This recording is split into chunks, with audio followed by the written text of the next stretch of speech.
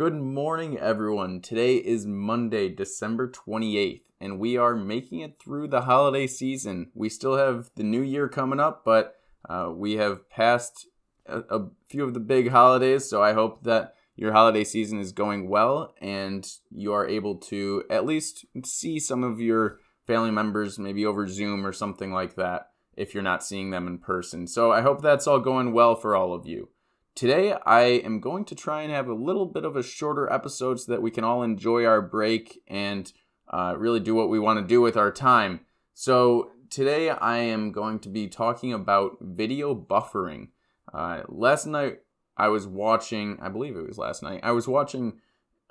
NFL football game on Amazon Prime. And one of the things that kept happening was the football game kept pausing. And there was the little, the notorious screen that you see with the infinite loading circle. And the game kept pausing. And my mom turned to me and she asked, Jack, is it our fault or is it Amazon's fault?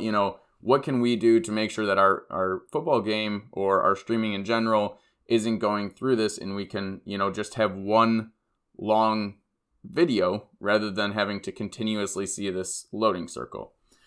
And so I thought that was a really good question to approach. So today I'm going to talk about what is video buffering, why does it occur, and can we do anything to avoid it? And there's also a couple different topics that I scattered in there that I thought were really interesting ads as well. So with that all being said, let's get right into this episode. As I said, it's going to be a little bit of a shorter episode, hopefully. So, but I still really like the content that we have today, and I'm really excited to get it over to you guys. So with that all being said, my name is Jack Wydra, and this is Pardon My Tech.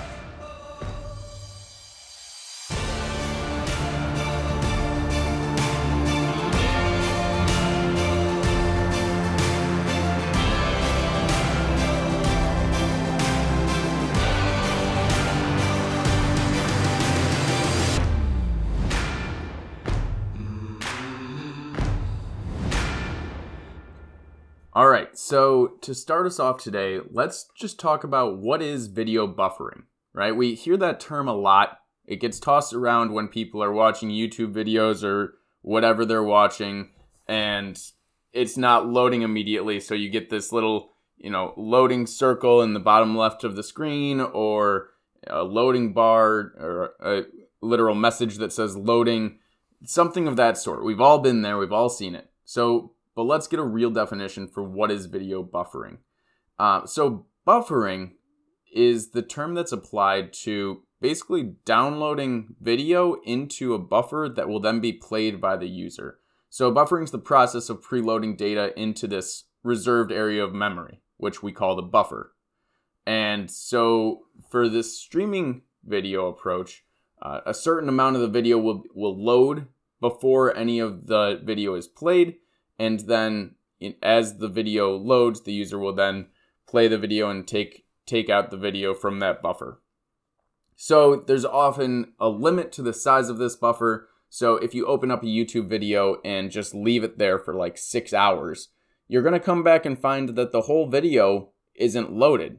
Well, I guess it depends on the size of the video. But if you have like a 10-minute video, you're going to come back and see that maybe only 2 minutes of the video has been loaded. This is because your buffer is now full and it has nothing left to load. So it's just going to stop at those 2 minutes and wait for you to play it before resuming the download. So that's something that before getting into computer science and understanding what the buffer was, I didn't know that. I would try and just, open up the video I wanted to play and just leave it there. But that's not a good strategy because there often is a size limit to what the buffer can hold for obvious reasons. Because we don't want to take up those network resources for downloading the videos if we don't actually need them. If we're only going to watch 4 minutes of the 10-minute video, we don't want to download all 10 minutes of the video. So as the buffer then gets empty, as we play the video, more data is then downloaded into the buffer. And what we're hoping will happen is that the play rate, so, if you're playing the video at a second play rate, then you want basically a chunk of data that is a second's worth to be downloaded into the buffer. With that ratio in mind, your buffer will never run out. And if it's not exactly equal, like I just did in that example, we want it to be close enough where you'll never catch up to where the buffer is empty, right? Because then that's when you see the loading screen, the infinite circle. And so we need to make sure that our playback speed is just around what our download speed is as well. And that's nothing that you can really change as a user. I'll get into some mitigations that we can talk about later in this podcast, but basically that's what we're aiming for, is for the ratio to be close enough that you're not playing much faster than the video can be downloaded. And let's quickly talk about when I say streaming video, what I'm talking about by that. So I'm talking about the way that the video is downloaded. There's two basic ways for videos to be downloaded onto devices and then played. The first of which is streaming, which, as I mentioned, utilizes a buffer to download the video as you're watching it. And with this approach, basically, network resources are not used unnecessarily. You'll always be able to hopefully watch the video when you want to watch it, but you're not slowing down the network for anyone else, downloading things that you're not even going to get to. So that's a good thing. Also, streaming video is very helpful in the fact that you don't really have to store the video anywhere except that buffer. Streaming video is very useful for just basically watching the data that you download and then immediately discarding the data. So you don't need to really allot storage on your computer for these videos, but you do for this second download type that I'm going to talk about, which is a progressive download. And a progressive download basically treats the video like a file that needs to be downloaded to your computer. It's going to try and download the entire video at once, which often leads to a couple of drawbacks. Number one, most of the time, you can't watch the video until the whole thing is downloaded. Next, the approach is impossible for things like live sporting events because the event hasn't happened yet, obviously, and so you can't download the entire sporting event before it happens. The next disadvantage is one that I already talked about. The network resources will already be used up and for something that you might not even get to, right? So if you download a whole 10-minute video and you only watch 4, then we wasted a lot of network resources trying to download those other 6 minutes that you didn't even get to. And thirdly, we would need some way to store these videos. So you need to allot storage for these videos. And videos, I don't know if you guys know, take up a lot of room. They're very big because they're very complex often. There are ways to compress these videos, but either way, your video is going to be a huge file. And so we don't really want to allot storage for these videos unless we absolutely need to. So that's why streaming has become so big, is because it has so many advantages to the modern user. And with how crystal clear these data packets are getting, I'm just talking about with how crystal clear this video playback is getting, the size of the download is increasing in size. And so we don't want to use resources on these downloads that we don't need to. So streaming is really coming into popularity for this reason, among some other reasons. So let's also, one thing I want to clear up is the difference between packet loss in video streaming and buffering. So packet loss, which you guys might not be familiar with the term, but packet loss is basically when data is being sent around the network. Often it's sent in these things called packets. And what packet loss is basically when some of this data gets lost along the way. You know, there's a lot of hops that it has to take to get from the cameraman in an NFL stadium over to your TV through Amazon Prime. And so there's a lot of hops that it has to take, and it's understandable that sometimes things get lost, right? So that's what we call packet loss. And in a video playback setting, packet loss often looks like just a glitch, like something, someone's mouth is moving and then all of a sudden they're like 5 words ahead of where they were. That's because some packet loss occurred, and that little 5-second blip was a series of packets that got lost along the way or arrived out of order or something. And when video is streaming, sometimes it's tough for the playback client to get those packets in order in time for the playback to occur correctly. So it'll just do this little glitch, and that happens. It's very common, and oftentimes it's ignorable, so it's okay. The one that we're going to be talking about more today is this video buffering, and that is the more frustrating of the two for most people, and it results in the iconic circular loading bar for infinite amount of time. So that's what we're talking about today. And why does the video buffer occur?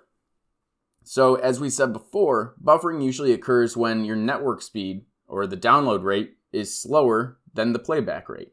And if this, occurs over an hour-long video, then that difference is going to be compounded because you're just going to catch up to the end of the buffer again and again, right? But if it's only a 5-minute video and you have a 2-minute buffer size, 2-minute size of your buffer, then you might not ever catch that because you only got to get through 5 minutes of the video, right? So it's kind of just like luck of the draw at that point, and how long the video is and how big of a size the client allows for the buffer. So those are just some variables that you as a user can't really control. So another thing that I wanted to talk about is why sometimes the quality of the video when buffering occurs sometimes drops right after the buffering. And it basically, you'll see this circular loading bar, and then the circular loading bar will disappear, and you're like, yes, finally, we're getting back to the action. But then all you can see is this really grainy picture, right? That happens to a lot of us every single time. So why is that? One of the reasons for this is due to something called a bitrate adaptation algorithm for video playback. And basically the different signals or the different parameters that are passed to that algorithm, in particular, it has to do with the buffer-based adaptation. But those are all very big computer science words. So let's basically just take that down and give a clear answer. So basically, once the buffer that we were talking about earlier crosses some threshold and is able to tell itself, okay, I'm all caught up for the time being. I have nothing left to do. So then the preceding packets that are downloaded after that threshold is crossed, the algorithm will then be like, okay, so if I'm all caught up, then I can take a little extra time on these packets. So at that point, the HD packets, which are higher definition and a larger size, and will thus take both more room in your buffer and will take more time to download. So it's very costly to download these HD, these chunks of data. However, if your algorithm thinks it's all caught up, then it's obviously going to do this because it's very pleasing for the end user if the whole video is in high quality. So that's basically why there's some quality drop after some video buffering, because the algorithm is basically trying to build up your buffer at that point. It's not trying to download any of these high quality video chunks. It's trying to just build its buffer back up as quickly as possible, which means often sacrificing some quality. So hopefully once the buffer is able to build a little bit, you'll get back to those high quality images rather than the low quality quick images that your video player is showing you at first. And our final section is how to avoid the buffering. And unfortunately, I would like to give you a solid answer, just flip this switch and no more buffering. However, it's a little more complex than that. There's a couple reasons why buffering could happen. Firstly, it could happen because of you, the user. It could happen because of slow internet speed in your house. And the only way to combat this, unfortunately, is to get faster internet, right? But there are a couple of other mitigations that might help if you don't already have them in place. And that's what I'm hoping we can fix with your home network, because not everyone wants to go out and get faster internet, because oftentimes it can be pretty pricey and a monthly subscription rate. So we're going to try and talk about some of these other approaches. Firstly, if you're trying to, stream something with a lot of data needed, then consider taking some other devices off the network.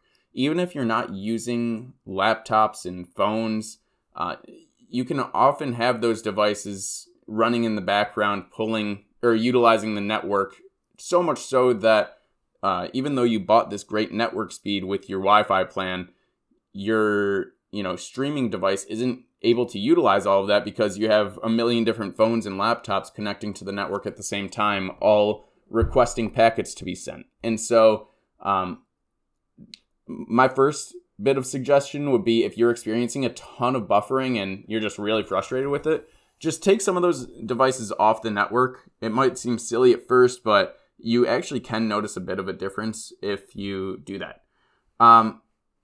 Another tip of advice, or another bit of advice, is to connect directly to Ethernet if you can. So oftentimes, Ethernet is basically the way that you can get internet directly from your router to your device. And that device could be a computer, or sometimes they have dongles to put it into a TV. Well, not directly into a TV, but into like a Fire Stick type device or a smart TV, because obviously TVs don't usually run on internet. But if you can connect those devices directly to your router or to the wall with a Ethernet channel, then the connection will be much faster, because you're not going over this wireless where some packets could get lost or some issues could transpire between your router and your device over that wireless network. So while it's not the most solid of answers, like flipping a switch to get no video buffering, there are a couple mitigations to just try and optimize your internet and make sure that you're getting the speeds that you're paying for your video streaming. So with that all being said, that is the end of this shorter episode. We talked about video buffering today and what you could do to avoid it and what it is and why it occurs. So I thought that I was really able to clear this up, the difference between video streaming and progressive download, which is, treating the video like it's one big file rather than a video that needs to be streamed. So I thought this was a really interesting topic to research and explain. This is a topic that I learned about in my master's class for computer networks, in which we discussed this video streaming, because it's become such a large topic, and it seems like everyone nowadays is streaming all of their videos. And last night was a perfect example how Amazon Prime is now streaming NFL games exclusively on their platform. And so I really believe that streaming is going to optimize video playback, and progressive download is basically going to keep getting more and more rare as we utilize more uses for this streaming approach, which I think is going to be great in the long run. So thank you guys for listening. I really hope you picked something up from this episode, and now we understand why that infinite loop there when you're watching a video. I get that it's frustrating, but hopefully knowing the reason now gives you a little bit more sanity when watching that circle spin and spin and spin and spin and spin and spin. So with that all being said, thank you guys for being here. My name is Jack Wydra, and this has been an episode of Pardon My Tech.